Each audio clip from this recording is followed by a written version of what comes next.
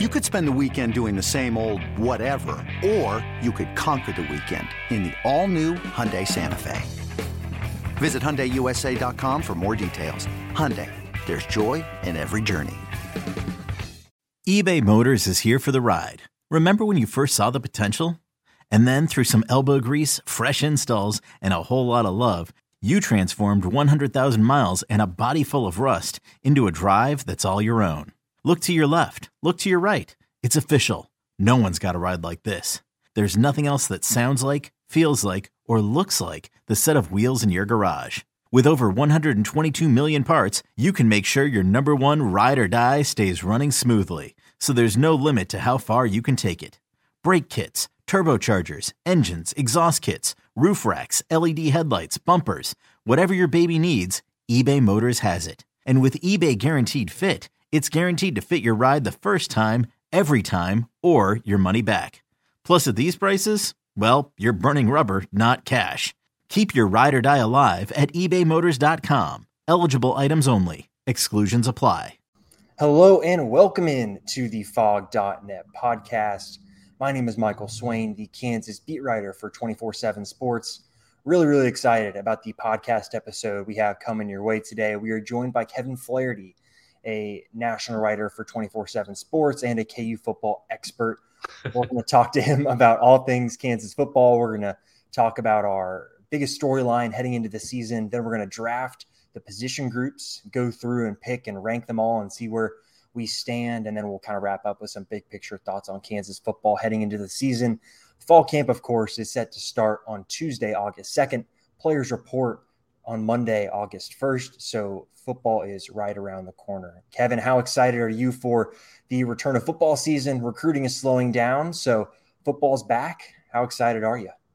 Well, you know, it's funny because I feel like Lance Leipold talked about how the end of the season really propelled them, you know, through this offseason. But from a fan standpoint or somebody who wants to see, you know, what's next for Kansas, it's been a really long wait since that game against West Virginia. And so as much positive talk as there has been, as much development as there's been physically, you know, you and I both went out to camps and saw the players, you know, and kind of how the bodies have changed a little bit. I'm pretty excited for them to actually get on the football field and talking season be over and get ready for actual football season again. Definitely. You mentioned it. It's talking season, and we'll kind of put an end to talking season here maybe today as fall camp gets started and things get really hectic. But I want to start here, Kevin, and then we can do the position drafts in a second. What's kind of your biggest storyline heading into the season so far? Well, I think, you know, and this may sound strange, but I think it's the confidence level that Kansas has, whether it's the coaches that you talk to, whether it's the players, whether it's certain players' parents that we've run into. You know, I feel like even over the last, you know, 2010 until now, the dark ages in Kansas football, if you want to call it, there have been time periods where people have kind of said the right things, like, oh, we're moving in the right direction, you know, things like that. But you haven't felt the confidence, right? Like it's felt quite a bit a lot of times like, well, okay, you're saying this now in, you know, May and June, but what happens in that first game when things aren't going your way, when you fumble?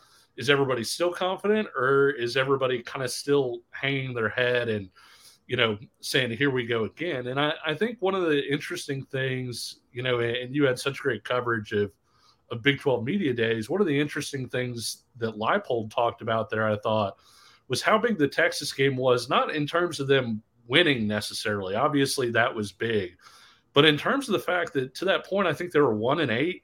You know, they had very little to play for. They're not going to a bowl game, you know, and so it's tough when you have that going on with your team. It's very easy to lose your team, for them to say, hey, we're going into Austin, we're going on the road, there's not really anything to play for it, and you go there and you lose by 30 points. And the thing that he seemed most pleased with, you know, maybe even more than the win, was the fact that these were guys who could have bought out. They could have checked out, and they didn't. The fact that they showed up and played the way that they did and were rewarded for it, I think that all three of those parts were were really important. The fact that they showed up the way that they did, the fact that they were able to win the game. And I think that helps the coaches too, because of the fact that the coaches are able to say, see, look, like when you do what we're telling you to, when you execute like this, it does pay off in the win-loss column. And so I do think there's a higher level of confidence I can remember, maybe since, Turner Gill took over. And so I do think that that's something that I've noticed maybe this offseason more than in previous off seasons.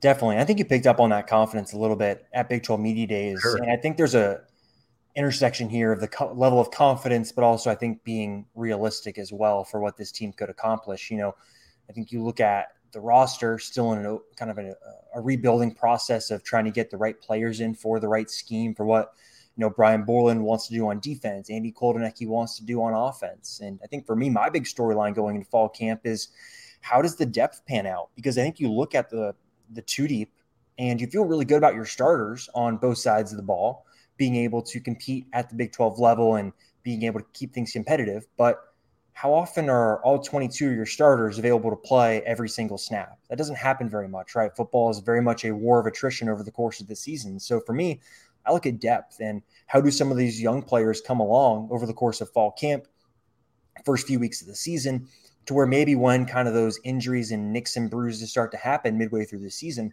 are those guys ready to step up, right? I'm sure we'll talk about some specific position groups here in a second, but for me, the depth is the big question for me because you like what you have at a lot of these positions at the starting position, but then you go behind them and it's a question of, okay, is this person young or is this person old, but should they really be at this level, right? Playing for a Power 5 football team?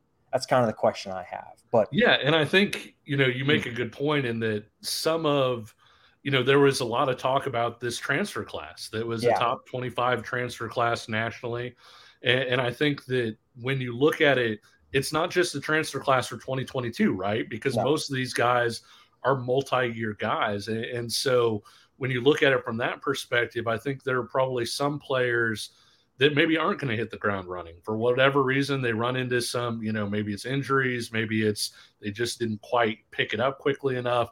But in a lot of ways, that transfer class isn't just for 2022. We're talking about 2022 storylines, but I think a big part of 2022 is building toward 2023. And so that's where a lot of that comes in too, building depth, and long-term depth and finding out which guys are good enough to play at this level, which guys are good enough to start at this level. And obviously everybody wants it to pay off in terms of them winning a lot of games and all of those things. But, Nick Saban built Alabama the way that he did, on the process and getting a little better every drill, a little bit better every practice, a little bit better every day. And I think one of the things that's been encouraging about this staff is the fact that they do have that short-term view for the long-term view of, okay, like we get, you want to, go out and win Big 12 titles, but how about you do a little better on this bench press rep than you did yesterday? And that's really how you build an effective program. And I think they've talked about that a lot, right? Getting 1% better every day is kind of being the mantra. And I thought it was very interesting too, like the idea of belief, right? You look at this roster as a whole, it's won one Big 12 game over the last 2 seasons. And you mentioned that Texas game earlier, right? And the idea of building belief over the course of time, I think, is something that the staff has worked really hard with. So let's move into the position draft. Sure. Because I am such an incredibly gracious host, I will let you go first and talk and draft your first position, Kevin, with the number 1 overall pick here. Who are you going to take? I think I will be taking my talents to the running back room. I think that's kind of the easy number 1 pick with Kansas, right? Because not only do you have production and proven production, you have 2 running backs who went for over 700 yards last year in Devin Neal and Kai Thomas. You've got guys that I know this is a little off topic, but it feels like a lot of times when guys achieve at Kansas, maybe the national view is, okay, this guy achieved because somebody had to rush for yards at, like it's not that this guy is actually that good. Yeah. But when you look at Kansas's running back room, there's only 1 5-star running back in the Big 12 for this next year. It's Bijan Robinson at Texas. Everybody else was a 4-star below.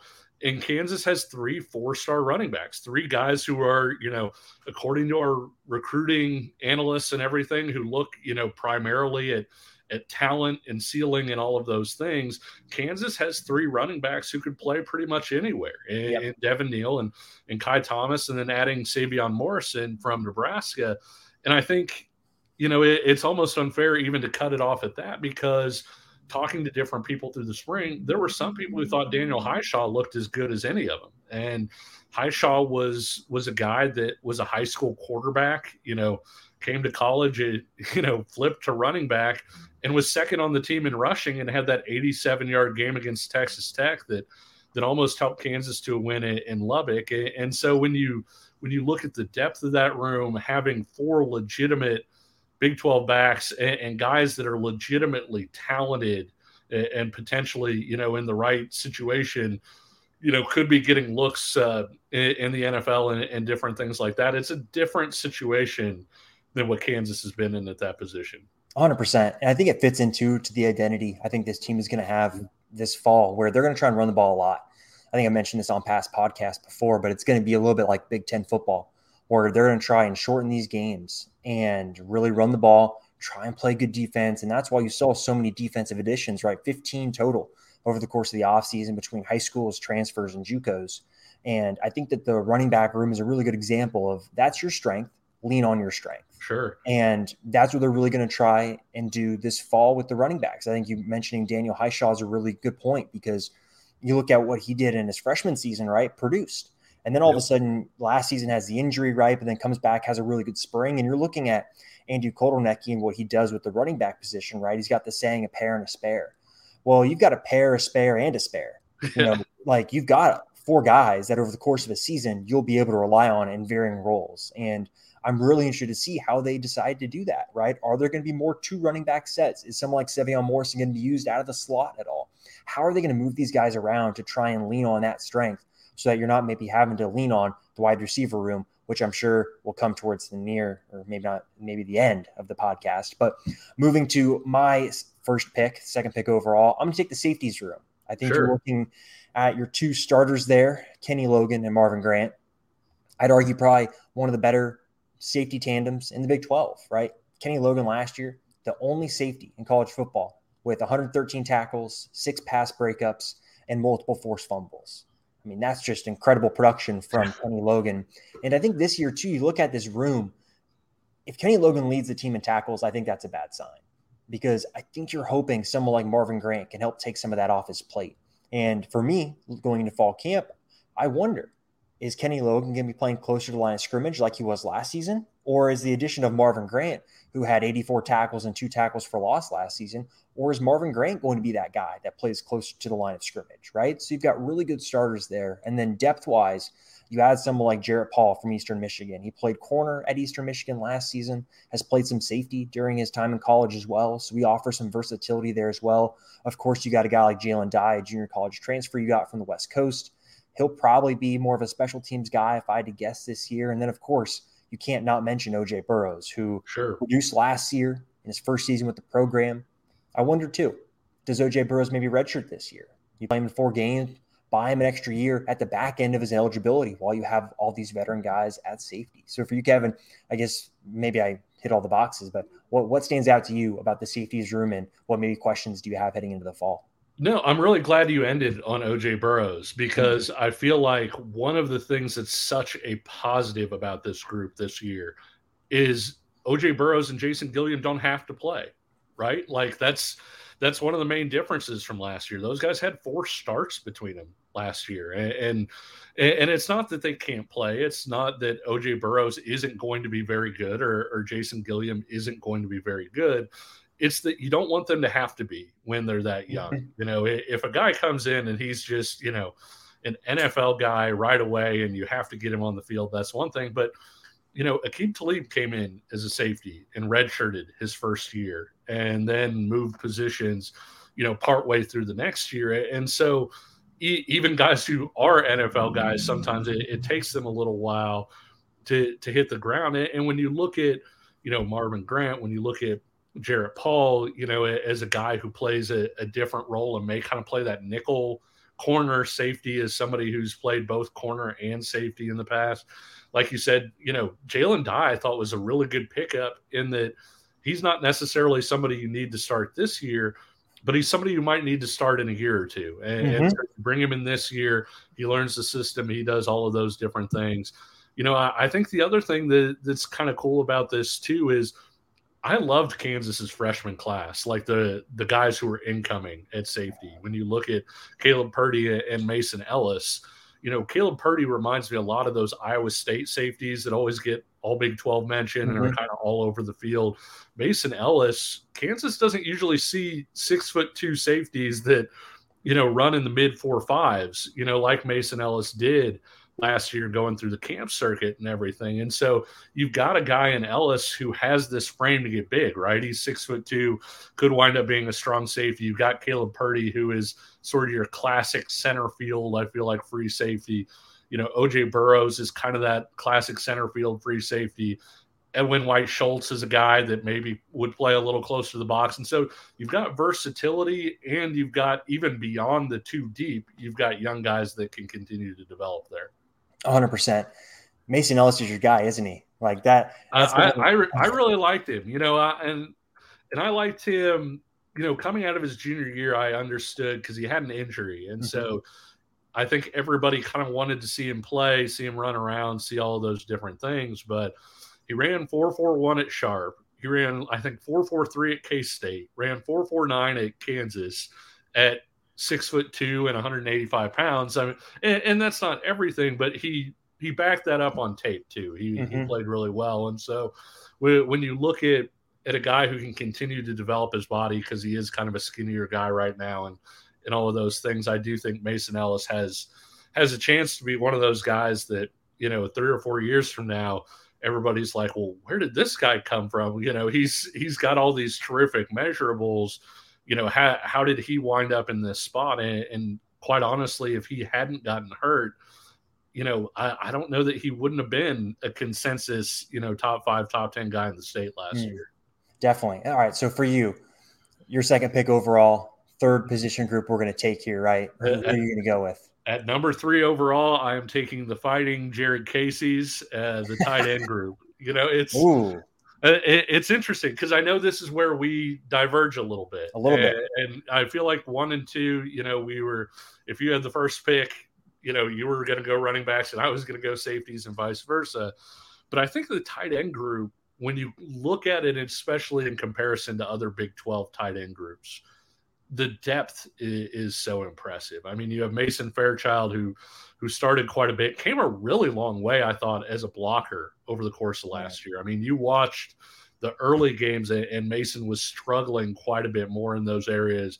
You watched some of the mid-season and later games, and you're like, man, that was a really good blocking rep from Mason Fairchild. He's got good hands. Trevor Cardell was a kid I really liked out of high school because he was basically this big-framed wide receiver who was going out and out running people, and you're like, well, he's going to be 50 pounds heavier when he plays in college. And so I was really interested to see what that looks like. And I thought Cardell had some really good moments. He had a good moment against Texas. He was a guy that got a little banged up, I think, at the end of the year. But even so, I thought he really came a long way. We all know about the Plainville assassin, Jared Casey, and what he did late in the year. The catch against Texas, if that was it, I think that we'd be like, oh, okay, he was the guy that made the catch against Texas. But then he goes out and makes a couple outrageous catches a touchdown in each of the next 2 games. And you're like, well, wait a minute, like where did this come from? And obviously, Casey's a walk-on or came into the program as a walk-on. But at the same time, he showed that on a Big 12 football field on Saturdays, he was somebody who was capable of making plays. Tavita Noah was a guy who was committed to TCU and really he went to their camp, did really well. I think ran around 4.7 flat was what Jeremy Clark said. So really good athlete with as big as he is, looks good physically. You've seen him. I mean, he looks the part. And then just to throw kind of the one last thing in there, Will Huggins had that really big spring game last year's spring game right before Leipold and then took on it. And Huggins was another guy who was always kind of a bigger wide receiver as opposed to a classic inline tight end, which is what they want. Will Huggins on the roster is 255 pounds. So maybe, just maybe, I mean, there's crowded stuff in front of him, but maybe, just maybe, he's got the frame and the bulk and everything now to where he can start to show off as a blocker some of the things that he showed as a receiver. Yeah, maybe. I think the thing that doing some research on the tight ends that shocked me was Trevor Cardell played the most snaps of any tight end. Yeah. If you look at the Pro Football Focus snap counts, that surprised me. Sure. I thought Mason Fairchild was going to be that guy, and I think the blocking issues probably limited that. And for me, when I look at this group, the reason I didn't have him maybe higher is I still just wonder, is blocking-wise, are they good enough now? And overall, just I think talent-wise, are they at the level of some of these other position groups now where I think Tavita Noah, you look what he brings, right? He looks like an offensive lineman, 6'4", 256. A big dude. Huge dude. And you watch him in spring practice and you're like, that looks like an extra offensive lineman. He's going to help with that blocking stuff. But I just wonder some of these other guys, like how are they going to fit in? So that's why I didn't have him that high, which allows me to take with the 4th overall pick, the linebacker room. Oh, that's a position. If we were doing this last year, this might have been bottom. If we're doing like a post-season, I think last year it probably would have been my bottom if we're honest. And now all of a sudden you look what they've done. Chris Simpson deserves a lot of credit. The coaching staff, the recruiting staff, they all deserve a ton of credit for what they've done here, right? Where I wrote for our VIP subscribers on Sunday, doing some expectation stuff. Like when Eric Gilliard committed in December, you thought, okay, this guy will probably start for you. Now, all of a sudden, you look what they did this year or in the spring, and you're like, okay, Eric Gilliard now all of a sudden is a really good backup. Sure. And that speaks to what this staff has done, where I think the guy that I am most excited to watch, hands down, second to none, is Craig Young. This is the type of guy that Kansas does not get. You just look at his athleticism, right? He ran in the 4.5s at Ohio State. He says he's faster now than he was then. He's 6'3", 225, long arms. Like Brylan Borland got giddy when we asked him about him during spring practice. Like these are types of guys that don't go to Kansas, don't go to Buffalo, and yet Kansas now has one. And then you look at what you have in terms of the returning production, right? Rich Miller played, 80% of the snaps last year, 73 tackles, right? And so you look at him coming back, and he's probably going to start at will linebacker.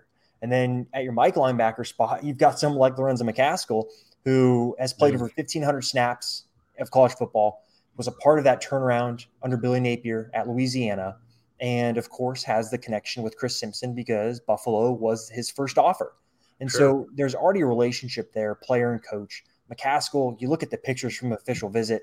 I mean, Kevin, you and I aren't jacked, right, by any means. But no, absolutely not. Twigs, right? You see some of those photos that come out, and he just looks jacked. And so we'll see what happens, right? Being jacked like that is different than being in football shape. But I think you look at just top to bottom this room now. You go from last year where you really felt good about one linebacker being Rich Miller, Gavin Potter, so, right? Depends on who you talk to. Sure. They'll give you a differing opinion. And now all of a sudden you look at it, you've got a legit 2 deep if you include Tywin Berryhill there. And the question now, I think I brought up with the safeties, can you redshirt Tywin Berryhill? Because he hasn't used that redshirt yet. You've got enough guys under him, right? Think about someone like Cornell Wheeler, Kershawn Brown as guys that maybe can step into that 6th linebacker role. So overall for me, I think I'm getting a steal here at, number 4 overall. I had them number 3 for me. So I guess for you, Kevin, like when I say linebackers, like what do you think of? So I had linebacker number 6. Oh, wow. The reason I had linebacker number 6 was just. I'm Sandra, and I'm just the professional your small business was looking for. But you didn't hire me because you didn't use LinkedIn Jobs. LinkedIn has professionals you can't find anywhere else, including those who aren't actively looking for a new job, but might be open to the perfect role, like me. In a given month, over 70% of LinkedIn users don't visit other leading job sites. So if you're not looking on LinkedIn, you'll miss out on great candidates like Sandra. Start hiring professionals like a professional. Post your free job on linkedin.com/recommend today. This episode is brought to you by Progressive Insurance. Whether you love true crime or comedy, celebrity interviews or news, you call the shots on what's in your podcast queue. And guess what? Now you can call them on your auto insurance too with the Name Your Price tool from Progressive. It works just the way it sounds. You tell Progressive how much you want to pay for car insurance, and they'll show you coverage options that fit your budget. Get your quote today at Progressive.com to join the over 28 million drivers who trust Progressive. Progressive Casualty Insurance Company and Affiliates. Price and coverage match limited by state law. There are a lot of really interesting pieces, but very few that are proven at the University of Kansas. True. And I think when I was looking at tight end, I do agree. I think you have a lot of depth there for the tight end spot, but you don't necessarily have a guy that would jump out where you're like, that's an all Big 12 guy. Whereas I think that one of the things you look at linebacker, Lorenzo McCaskill, maybe an all Big 12 guy. And so I get it. McCaskill's a guy I'm incredibly high on. I mean, you go back and watch him at Louisiana. He was terrific. They played at Texas to open last year. I know our Texas people at 24/7, like the ones who walked around on the field, they felt like he looked like he belonged on that kind of football field, even with all those athletes and everything all around. And so you talk about Craig Young being a 10-6 100-meter guy, as a linebacker. And I know we talked about the safety spot and everything, and Paul kind of being maybe that nickel safety. I think, that's a really interesting spot for Craig Young too, because Craig Young gives you the bigger option where you can basically play three linebackers and not lose athleticism when Young is that quote unquote nickel guy. I think Paul's the guy you tap into when you almost want a third corner out there at that spot. And so it is kind of an interesting deal. I know, Eric Gilliard is probably the most accomplished potential backup, if he does wind up being a backup, that just about anybody would have. Taiwan Berryhill has a lot of ability, and people forget that he started 4 games last year. He was somebody that they thought maybe had a chance to do something. I really liked Krishan Brown out of high school. I know he hasn't played yet. He hasn't really gotten a chance to show that. I think there's some interesting physical ability there. He was small coming out of high school, so it was always going to take him a little while for the body to maybe catch up to the game a little bit. And then, like you said, the Cornell Wheeler kid, people forget about it because he transferred in from Michigan and then redshirted last year. And so when you're looking at this group and you're trying to hammer out the 2 deep, I feel like people don't even mention him because they don't think about him. But I mean, he's a guy that's got some ability too. So I do think, like I said, I do think that I like linebackers' potential. And I think that if we redid this and say week 10, there's a chance that I would have linebacker higher. Yeah. But for me now, I like Rich Miller a lot. I think that on some of Kansas's better linebacking groups in the 2000s, Rich Miller would have maybe been like your number 3 guy rather than your no doubt number 1 guy. And so that leaves it maybe a little further back for me. But if Rich Miller continues to grow, and don't forget, like, he didn't even start the first 3 games of last year. Yeah. If he continues to grow and develop, and that's certainly there, if McCaskill plays up to his ability, if Craig Young plays up to his athleticism, this is a group that gets you pretty excited pretty quickly, I think. Yeah, I totally agree. And I think I probably am. There's a lot of projection here with this one, but this is one I'm going to get out in front of, and I'll put my name on it right now. I got him for my pick. All right, for you now, let's move down. This is where I think things get really interesting, because I think if you're sorting the roster into tiers, like you said, right, your safety and running back is in your tier 1, and then you kind of get into the second tier where it seems like there's a lot more. You can make arguments for either one. So for you, I think we're looking at this now. Your third pick, the 5th pick overall. Who are you going to take? Yeah, I'm going to go with quarterback. When I was going through, I wrote an article for 24/7 on the nation's best quarterback rooms, and the one thing that I found was that the really elite rooms that you really liked, they had a star quarterback, right? Like, obviously, like you want to have CJ Stroud or Bryce Young or Caleb Williams or whoever. The really good ones also had an experienced backup, right? And they had a quarterback that they were developing for the future that they really liked.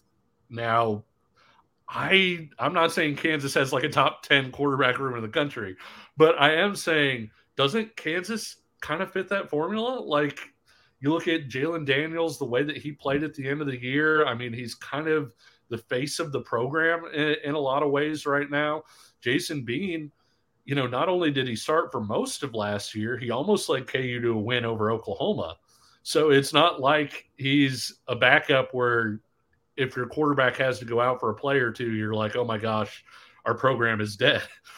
And then you look at Ethan Vasco. And part of the reason I like looking at Vasco is I think it's very instructive on the way this staff looks at quarterbacks. And when you saw them evaluating quarterbacks at camp last year, I know you had a little more of a chance to see them this year in the way they evaluated quarterbacks with the guys that they had come through camp and everything.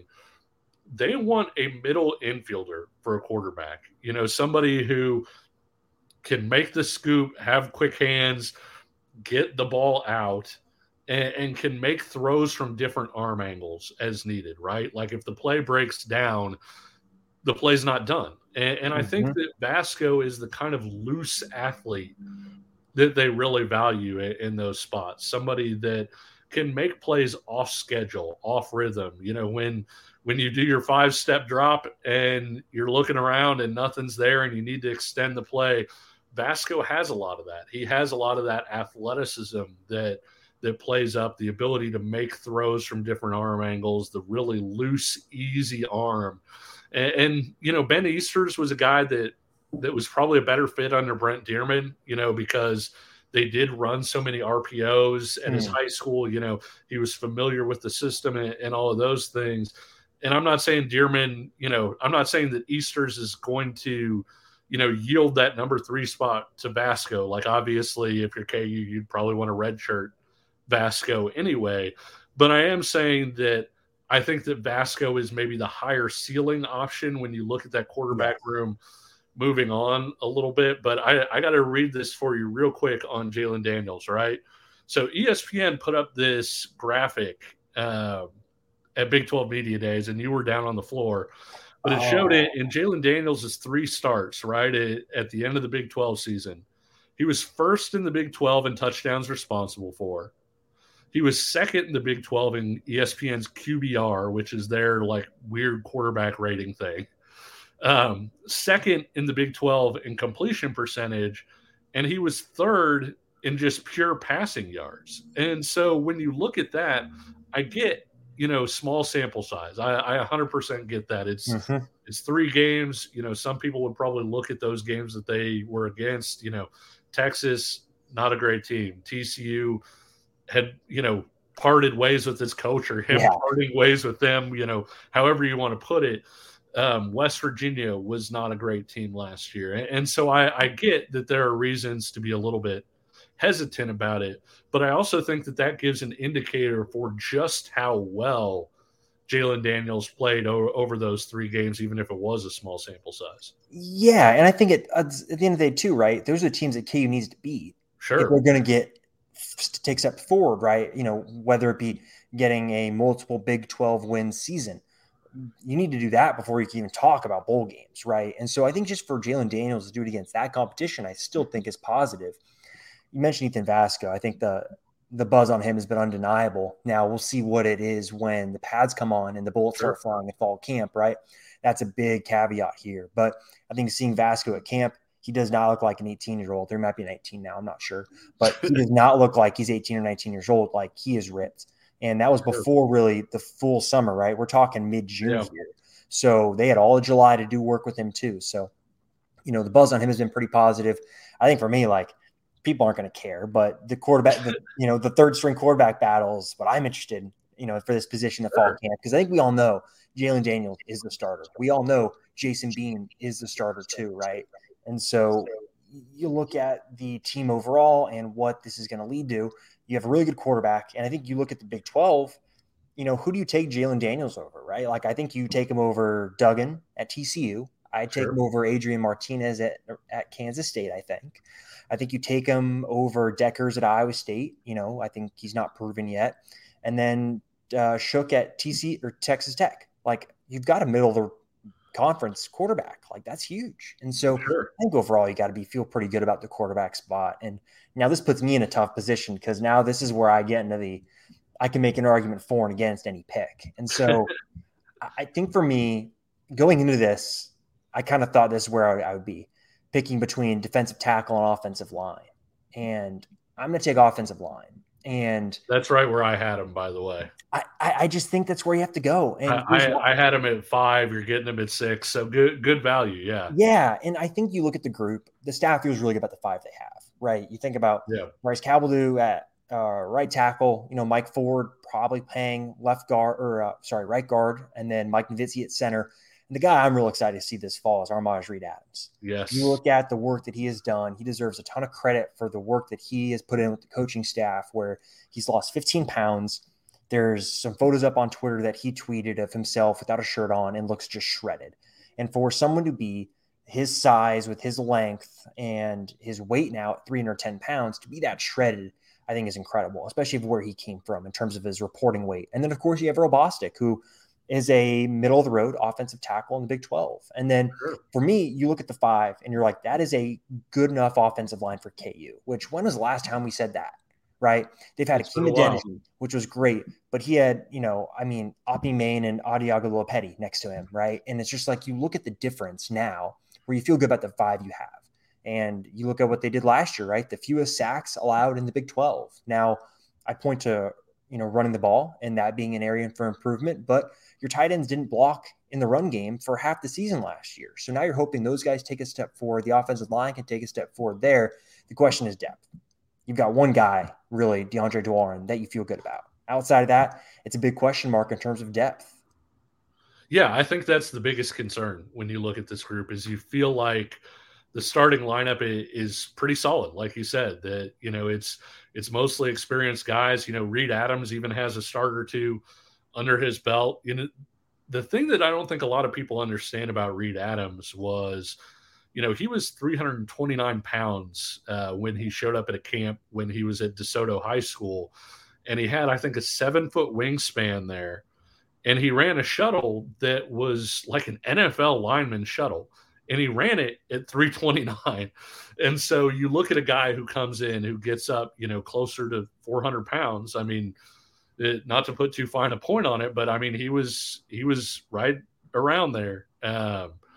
When you look at a guy who does that and then puts in all the work that he does to get back down to 310, I think it's really exciting because you could see some of that quickness and everything pay off that made him an interesting prospect in the first place. I think you hit the nail on the head too with regard to depth, because that's what makes this the scariest position to pick in the draft. And I don't think, even if Jalen Daniels goes out and, knock on wood, steps in a 5-foot pothole and injures his leg tomorrow, you're going to be kind of okay with Jason Bean. If Devin Neal, trips over somebody's, Humvee or something, like walking down Mass Street, you've got other guys there. But the offensive line, we're really not sure, what that looks like outside of those top 5 guys. I mean, you're hoping Dominic Puny, maybe gets one of those interior spots, a guy who's coming up from Division II, Nolan Gorzica's kind of a swing guy, maybe a little bit, DeKedrick Stearns has kind of been on the 2 deep, but it's not really, do you trust that guy to come in and start, if you have an injury? I really liked Joe Baker, out of this last recruiting class, but he was like 250, 260 pounds in high school. He's not ready. And so when you look at that group, that's the one group that if you said, hey, you can sprinkle fairy dust and make one of these groups have perfect health for the whole season, it would be the offensive line. And so I do think that's such an interesting group. I think I really liked what Michael Ford showed at times last year. And I think that Bostic is a guy that maybe has an outside shot at all Big 12 honors. I don't think he's in that like main group, but he's somebody that's maybe just outside where he could be getting honorable mention next year. And I do think Novitzy is going to be one of the best centers in the Big 12. And so that starting lineup, you feel pretty good about it as a group. And then after that point, you're just, the old Braves saying, when they had Warren Spahn and Johnny Sain and nothing else was, basically throw Spahn and Sain and pray for rain. And In this case, you've got five, and you're hoping everybody stays alive, I guess, for a really bad rhyme at that spot. Oh, that's going to show our age gap here. I have no clue who you're talking about. But of course. Let's use that as a segue here. Who are you going to take next? This is where I think things get really interesting. So who's up next? Yeah, because you were talking about the defensive tackles, and this is exactly where I had the defensive ends at number 7. And so I'm going to take the defensive ends, and I can see you over there, throwing stuff. It's a good thing your arms aren't on camera. I saw you just clear off the entire table. So I think when I look at defensive tackle and defensive end, I think defensive tackle has more bodies. Like there's better depth there in terms of guys that I would feel good about going into the game. But I don't know that there's a defensive tackle that I like as much as Lonnie Phelps. I don't know that there is a number 2 defensive tackle, because you're talking about the number 2 defensive tackle potentially being Keenan Caldwell or Sam Burt. I don't know that I trust that person as much as I trust Malcolm Lee. Okay. And when you're looking at the upside options, I feel like at defensive tackle, there are a couple really good, upside options that I'm sure you'll get into next. And the ends and tackles were so tight for me. Like it was a really tough one. But I think that when you look at the upside options, I think I would feel better maybe about Davion Westmoreland, being a guy that climbs into the starting lineup and has an impact at some point during the season than I do about the young guys at defensive tackle. And so I think that's probably where it comes in. You have some other interesting guys. Jeremy Robinson's played a lot of football. He's had a couple good moments here and there. Zion DeBose, if he's healthy, maybe there's something he can bring to that group. You had the great write-up on what to expect from the newcomers. It looks like Dean Miller is probably going to redshirt, but he's somebody for down the line. Yeah. The other really interesting guy, I think, in this group, just because he's filling out well now, he's starting to put on weight. And while he was really raw coming in, I think we can all admit he had some athletic gifts, is Demarion Alexander. And I'm not saying he's going to break into that group or anything like that.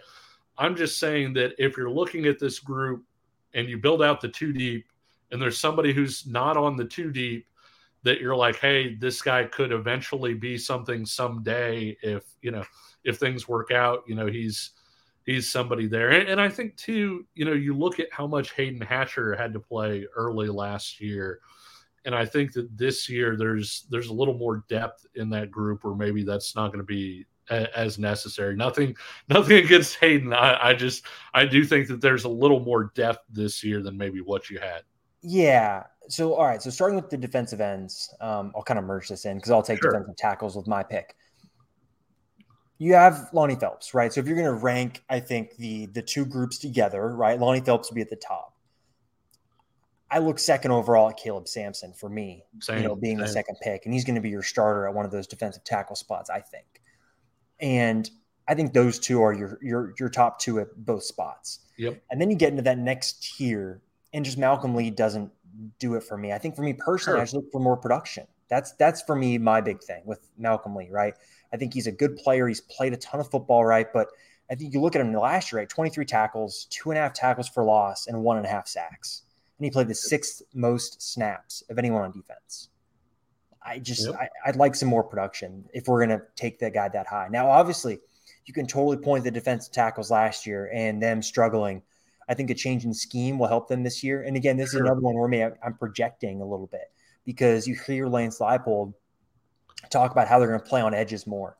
And I think you heard the defensive tackles coach, Jim Panagos, talk about it during the spring too, of being more relying on athleticism. And so I think these guys will be able to play with more of a push up front this year. Obviously, I think Eddie Wilson's had a really strong spring and off season after he was a little bit banged up last year. And so I think for him getting back to 100% is a big deal. So I think you're probably looking at Wilson and Caleb Sampson being probably your 2 starters, but I'm not 100% sure on that. But then under him is where I think the depth maybe helps out a little bit more, where I think you look at defensive end, it's like, okay, Davion Westmoreland, right? You've got more of a range of outcomes with him. Sure. I think you could tell me by the end of the season he's starting. Cool. I could believe you. You could tell me by the end of the season he's redshirting. I believe you too, because you need someone to be around for 2-3 years after this season. And so I'm not 100% sure with him. Dean Miller, not a huge factor this year, right? Big factor in 2023, just not this year. And so then you look at the defensive tackles group for me.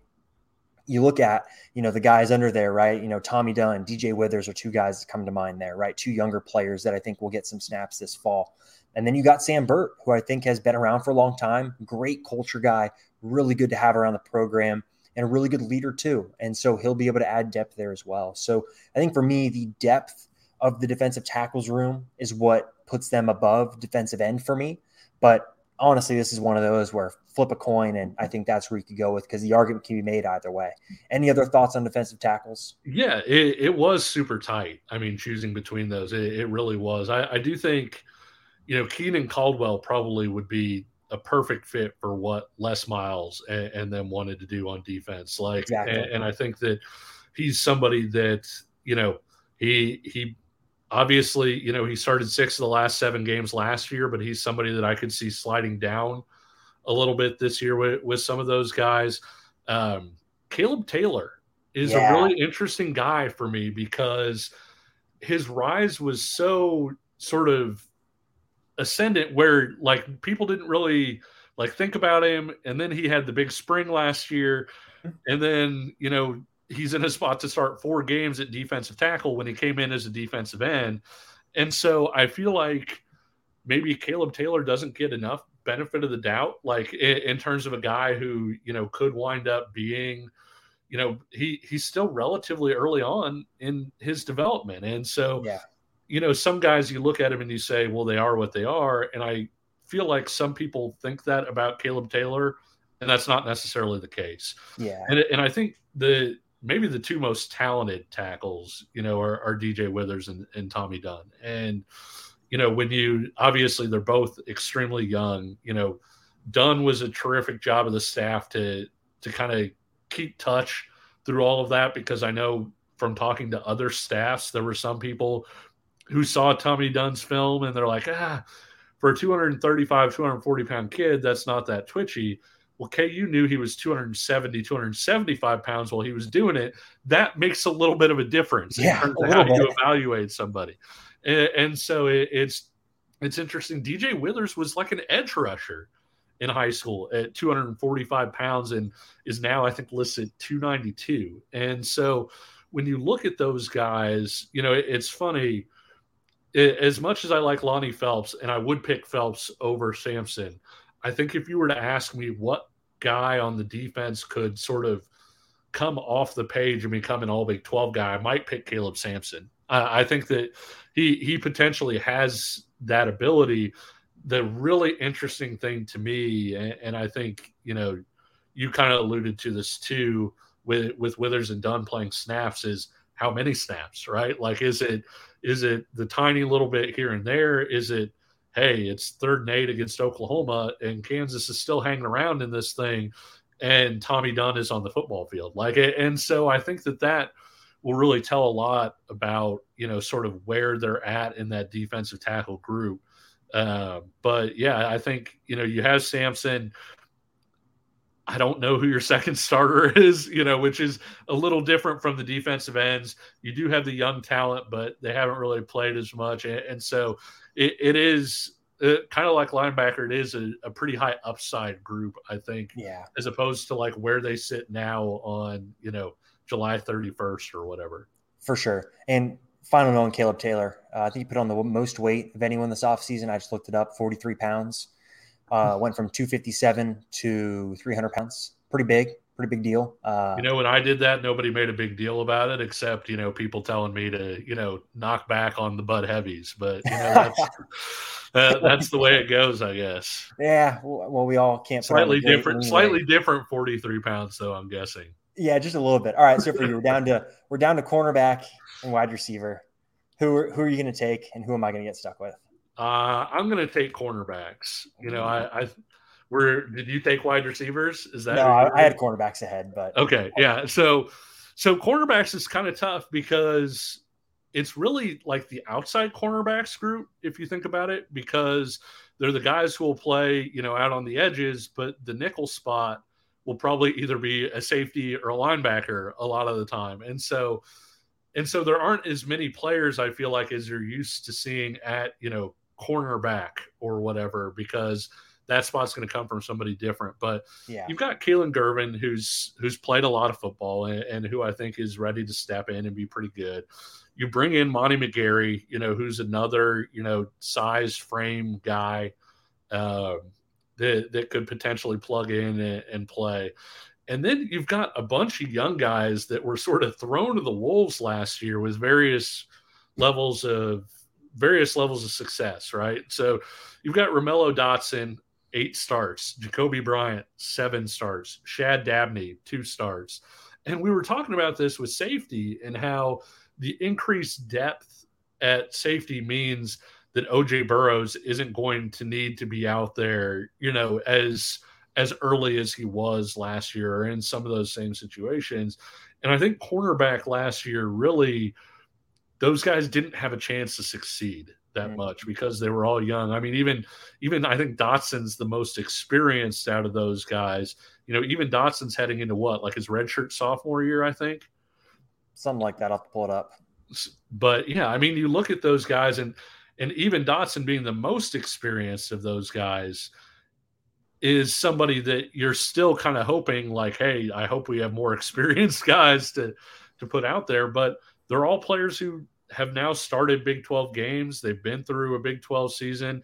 Shad Dabney was a guy that every opposing coach that I talked to when he was coming out just glowed about how competitive that guy was on a snap-by-snap basis and just sort of the attitude that he plays with. Obviously, Jacoby Bryant made some huge plays, last year. And when you look at them adding, late in the process, Brian Dilworth, the way that worked out. Yeah.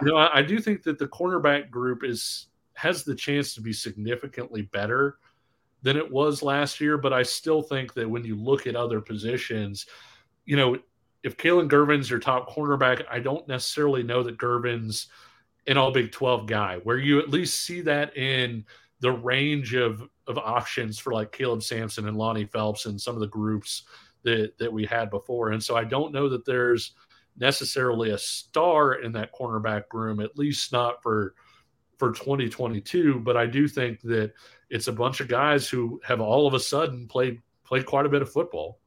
Yeah. I think for me, when I look at this group, there's a barometer here with fall camp that I have my eye on. Is Monty McGarry starting at quarterback? Sure. That's the question for me, because Keelan Gervin's going to start one of those spots, right? Yep. He's one of the leaders of the team.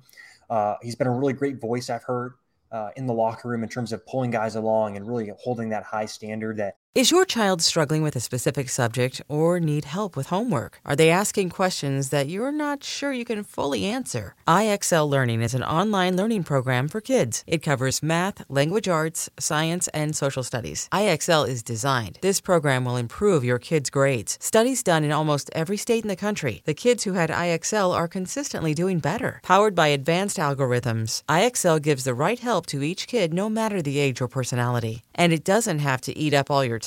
One subscription gets you everything for all the kids in your home, pre-K to 12th grade. So don't miss out. 1 in 4 students in the U.S. are learning with IXL. IXL is used in 95 of the top 100 school districts in the U.S. Make an impact on your child's learning. Get IXL now. And listeners can get an exclusive 20% off IXL membership when they sign up today at IXL.com/audio. Visit IXL.com/audio to get the most effective learning program out there at the best price. Another day is here, and you're ready for it. What to wear? Check. Breakfast, lunch, and dinner? Check.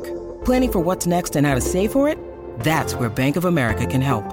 For your financial to-dos, Bank of America has experts ready to help get you closer to your goals. Get started at one of our local financial centers or 24/7 in our mobile banking app. Find a location near you at bankofamerica.com/talktous. What would you like the power to do? Mobile banking requires downloading the app and is only available for select devices. Message and data rates may apply. Bank of America N.A., member FDIC. Lance Leipold's talked a lot about player leadership, and it sounds like Keelan Gervin has been that in the locker room. Now, he's going to start, and the question is, who wins that other job? Is it Monty McGarry? Is it Jacoby Bryant? Is it really Romello Dotson or Shad Dabney? You look at the snap counts last year, Jacoby Bryant played the most out of those returning guys. He was second most of the corners behind Jeremy Webb. He played 417 snaps. Then Romello Dotson was next. He played 363 snaps. And then Shad Dabney played 170. So you're looking at Dotson playing almost double as Dabney. And when we went and talked to Jordan Peterson in the spring, he talked a lot about consistency for this group and who's going to be the most consistent. And he mentioned Shad Dabney having one of the more consistent springs. And so you bring in someone like Monty McGarry, who the staff told him, hey, you're going to have the opportunity to compete at corner. Now you've also got guys like Jarrett Paul and Jalen Dye who have experienced at cornerback as well. So this group for me is really fascinating to see how the staff decides to use those versatile players that it does have. Because if they all of a sudden, if Jalen Dye is playing cornerback in midway through the season, I don't know what I'll think of that, right? Is that going to be a positive reflection on Jalen Dye as a player? Of course, because he's playing and he's earned that playing time. But also, what does that mean for the rest of this group? And so for me, like, I have him above wide receiver just because there's not as many questions as there are with that group. Sure. But I think just for me, cornerback, right, you've got one good starter there, but the question really is who's that second starter and how much consistent play can they get from him, because consistency was the issue last year. So, all right, let's get to wide receiver now. Yeah. Last. Why are they last? I think for me, you look up and down, who's the wide receiver one? That is the big question. You lose Kwame Lassiter, who I think had almost double the production of LJ Arnold and Trevor Wilson. You lose someone like that, that's massive. And I think the fact that LJ Arnold almost left the program, right? He tweeted he was going to enter the transfer portal. Never happened. Katie convinced him to stay. The fact that he did that, and you take a look at the wide receiver room, what that would look like if LJ Arnold had left. It was grim. It's a scary proposition. I did not actually mean to do that. I swear. God. That was not that was not a Luke Grimm. Oh my gosh, that's great. We're keeping this. I'm spending way too much time with my dad and the bad puns and everything. My nephew actually has like a bad pun book or whatever, because that was not even attempted. That's funny. So that unfortunately, and I'm sorry to your viewing audience, that just happened. Well, we'll pay him back with a good take here. For me, Douglas Emilien is the name. Yeah. I'm very excited to see what he does. You talk to people around the program. Some say that he's got the most talent of anyone in the wide receiver room. Obviously didn't play much at Minnesota last year, so this is purely a tape eval for the staff and relying on some past connections, whether it be Kai Thomas, who was his roommate at Minnesota, or other coaches that maybe have connections to the Minnesota program. So for me, at the end of the season, if you were to come and say, hey, Michael, who Douglas Emilien led the team in receiving yards, I'd say, okay, yeah, that does not surprise me. I think you can look up and down, though. Just there are a lot of question marks of who's going to be the guy that emerges, right? Luke Grimm produced last year, but let's put this in perspective, right? LJ Arnold, 23 catches for 316 yards. Trevor Wilson, 27 catches for 364 yards. You just look at the production, and it's not a ton. And so you're asking a lot of these guys to have all of them take simultaneously a step forward, and while also integrating someone like Douglas Emilien. So for me, it's just the bottom position group, because a lot of question marks of who's going to step up. You lost so much production, and now you're looking at this group saying teams are going to load the box against your running backs. Can one of these guys get open one-on-one? Douglas Emilien seems like the best bet for that. Maybe Luke Grimm second, but it's just a big question mark I have. So, what's kind of your read on the wide receivers? Yeah. If you're looking for like a strong season for a wide receiver one, right? Like if you're projecting his stats out and saying, hey, we had a legitimate wide receiver one this year, the benchmark's usually 1,000 yards, right? 1,000, 1,100 yards. How many touchdowns would you say? 5, 6, 7, something like that? 6, I think once every other game. It's fair. Yeah.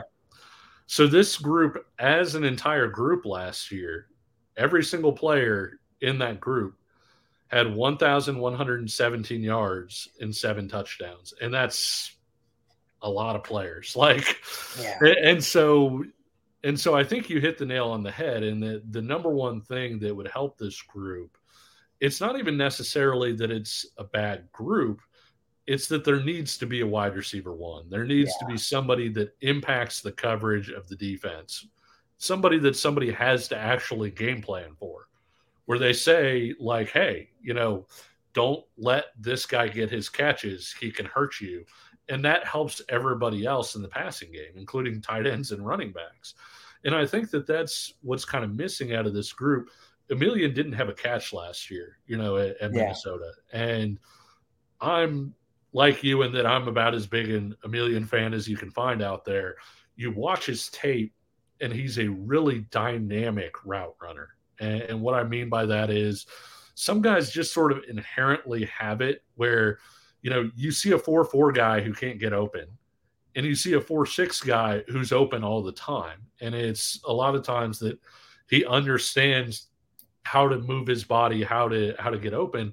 And you see that with Emilian. You see the body control, the footwork, the way that he changes speeds, slows and accelerates, and all the different things that he does. When you watch him on tape, whether it's his high school tape, whether it's the Minnesota practice tape that he put out, and you kind of see him and everything, you see that he is a really good route runner who excels at getting open. And if he can be the number one wide receiver in this group, that changes this group a lot. If he becomes a legitimate not just a guy who's wide receiver one because you have to have one, but a guy who's legitimately, people look at him and they're like, well, Jalen Daniels throwing to Douglas Emilian is tough to stop. And I think LJ Arnold has wide receiver one potential, but I also think, when we rank guys, you, myself, and Ryan Wallace over at Go PowerCat, we talk a lot about our ranking process. And one of the things that we talk about a lot is we don't just look at a guy's ceiling. We look at how likely he is to get there as well. And there are a lot of different factors in that. LJ Arnold's 6'3" with a 22.5-foot long jump. Like he's big, he's athletic, he has those different things. And so you really want to see him take that next step where he's not just somebody that looks good coming off the bus, that, runs around really well out there, but somebody that on 3rd and 7 people fear. And I think that that's the step that he needs to take. And he had some good moments last year. I mean, I don't know that they win the South Dakota game without him and the way he played that. And I think that when you look at him this year, that's the step forward you want to see from him, even if he's not wide receiver one, but he becomes that guy that he has the potential to become. I think that makes this room a lot better too. And then after that, Trevor Wilson can really run as one of the fastest guys in the program. Luke Grimm, I think Kansas recruited him initially as a safety and then flopped him to receiver. And one of the things that we always kind of talked about was this guy's going to play early because you're going to have to play him, not because you don't have other guys, but because he's going to be too good. Like you're not going to be able to leave him on the sidelines, even if you look over and you're like, man, this guy doesn't look as good physically as some of our other guys. When it comes down to it, he gets open and catches the ball. And so you've got that. And I know, you have a different wide receivers coach. I also know Emmett Jones, from talking to him when he was at Kansas, was high on the ability of Stephen McBride. He was high on the ability of Tanaka Scott and Keelan Robinson. And so McBride is going to play. He's going to be in that rotation. But I think that something that will also be interesting to watch is Tanaka Scott is now, I think, 205 pounds at 6'4". Can he be a downfield threat? Somebody that if you get one-on-one coverage, you feel good throwing it up to him. Keelan Robinson was more polished than Tanaka Scott was coming out. Can he break into sort of that top group? And things like that could help this group out a little bit too. Definitely. So to wrap up here, Kevin has the running backs, quarterback, the tight ends, and defensive end, and then the cornerback group. And I have the wide receivers, offensive line, defensive tackle, and linebackers and safeties. I feel pretty good about my group. I like my group too. I got to pick first though. So it's like, I should feel good about my group. Otherwise, I screwed this whole thing up, but yeah. Yeah. So, all right. So for you then, let's talk about some expectations before we get out of here real quick. Sure. For you, what should the expectations be? Because for me, I think you look at this transfer class and I think it helps you close the gap in terms of competitiveness. Does this get you over the hump to winning multiple Big 12 games for the first time in over a decade? I don't think so. I think you're still looking at this roster being in a place where can it be competitive in a lot of games? Yes. Is it good enough to get over the hump and beat some of these Big 12 teams? I'm not 100% sure yet. I think for me, when I look at the win total this year, I think it's set at 2.5. I do kind of like the over. I think 3 wins is probably where this team ends up.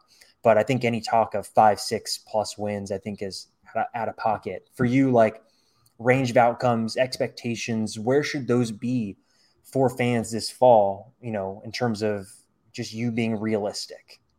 Top half of the bit. No, just so here's my thing. Like I want to give you a direct win answer, but I really think it depends on September because Kansas has Tennessee Tech and you've got Duke, which are 2 very winnable games. Like I'm not saying Kansas should beat Duke because I think we can safely say over the last 12 years, you can't really point to a single game and say Kansas should win that game. Yeah. But I do think that there's a very real possibility that Kansas could be favored in that game or will be favored in that game, especially with Duke, new coaching staff, all of those different things. And so when you look at those 2 and you look at the game at West Virginia, now West Virginia is, if you take Kansas out of the equation, West Virginia would be my pick to finish last in the Big 12. And I get that it's at West Virginia. I think that we can sit here and say, yes, it was 1 game, and you hate to draw conclusions off of 1 game. Kansas played with West Virginia pretty well in the season finale. Kansas had no running backs for that game pretty much. Devin Neal did not play.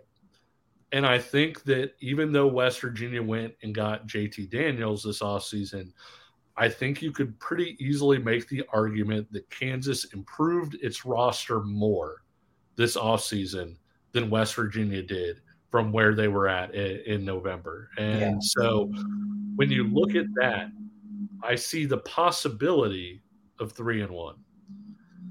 At that point, I think it would be disappointing if you went 3-9. I agree with you. I do like the over. I think that if you come out of September 2-2, like we all, like most people probably expect, or Kansas people probably expect, I think it's fair to say that it could be 3-9. But I do think if you come out of September at 3-1, where you already have a win in your only Big 12 game so far, I think 4 is on the table. I really do. Whether that comes against an Iowa State team that's, has a lot of really good young talent. I think not a lot of people realize that. No. Iowa State is going to be significantly better, I think, in November than it is in early October. Whether you have a chance to do it against, say, like Texas Tech, new coaching staff, they've got a 3-way quarterback battle right now, which different things can happen. TCU, nobody really knows because of the way last year ended and all of those different things. Another place where you have a legitimate quarterback battle. And so I'm not saying Kansas is going to be favored in any of those games. I'm just saying if Kansas comes out of September 3-1 with the confidence that would come with going 3-1, I think you can make a case that Kansas is going to be in play for 4 wins at that point. Yeah, and talking to some program sources, it sounds like that, not necessarily the wins, but can you have that confidence and belief coming out of September? Because that schedule is so hard on the back half. It is so hard. You play Baylor, Oklahoma, Texas, Oklahoma State, all within kind of a very condensed stretch, where I think in reality, I think if you're KU, you almost want some of those games early in the season because you can kind of take your lumps, and this staff has shown that they will improve over the course of a year. But to have those in kind of the crunch time part of the season is tough. I look at the West Virginia game being that litmus test for this season. Sure, I agree. I think, we talked to Shayon J. Raja last week, and he talked about West Virginia and the fact that they played 2 rivalry games. Yep. KU sandwiched right in between those 2. So if all of a sudden, if Neil Brown and the West Virginia team loses the first game of the season against Pitt on that Thursday, are they down? And then do they think, okay, well, we can just go beat Kansas, or are they coming in like, no, we have to go in and just blow out Kansas? Like, what mentality do they come into that game with? And so I look at that game being a big barometer, but I look at the schedule. You're playing 11 Power 5 teams. That's the reality of what you're doing, Sure. right? Tennessee Tech is the only non-Power 5 team you're playing. Houston is a Power 5 team. They play in the AAC, but that roster, Power 5. They're going to be in the Power 5, what is it, next season? So overall, I think you're looking at this schedule. It does not do KU any favors. I think that for me, I will measure success this season on the competitiveness. Can KU put a competitive product on the field 9 out of the 12 games? That will be how I measure success, not the wins, because I think this roster is still in a place where it has these transfers now, but it's just not a place where I think it's going to be competitive or good enough to get the wins. Be good enough to be competitive, but maybe not get the wins. So, Kevin, I'll give you the last word. Any final thoughts on KU before we get out of here? No, I actually thought that was a great way to describe it. I think that when we look back at year one, the Texas game is what everybody brings up, especially from like a national perspective and everything. But I think that, when you look at it from a Kansas perspective, it probably started earlier than that. You saw flashes in the Oklahoma game.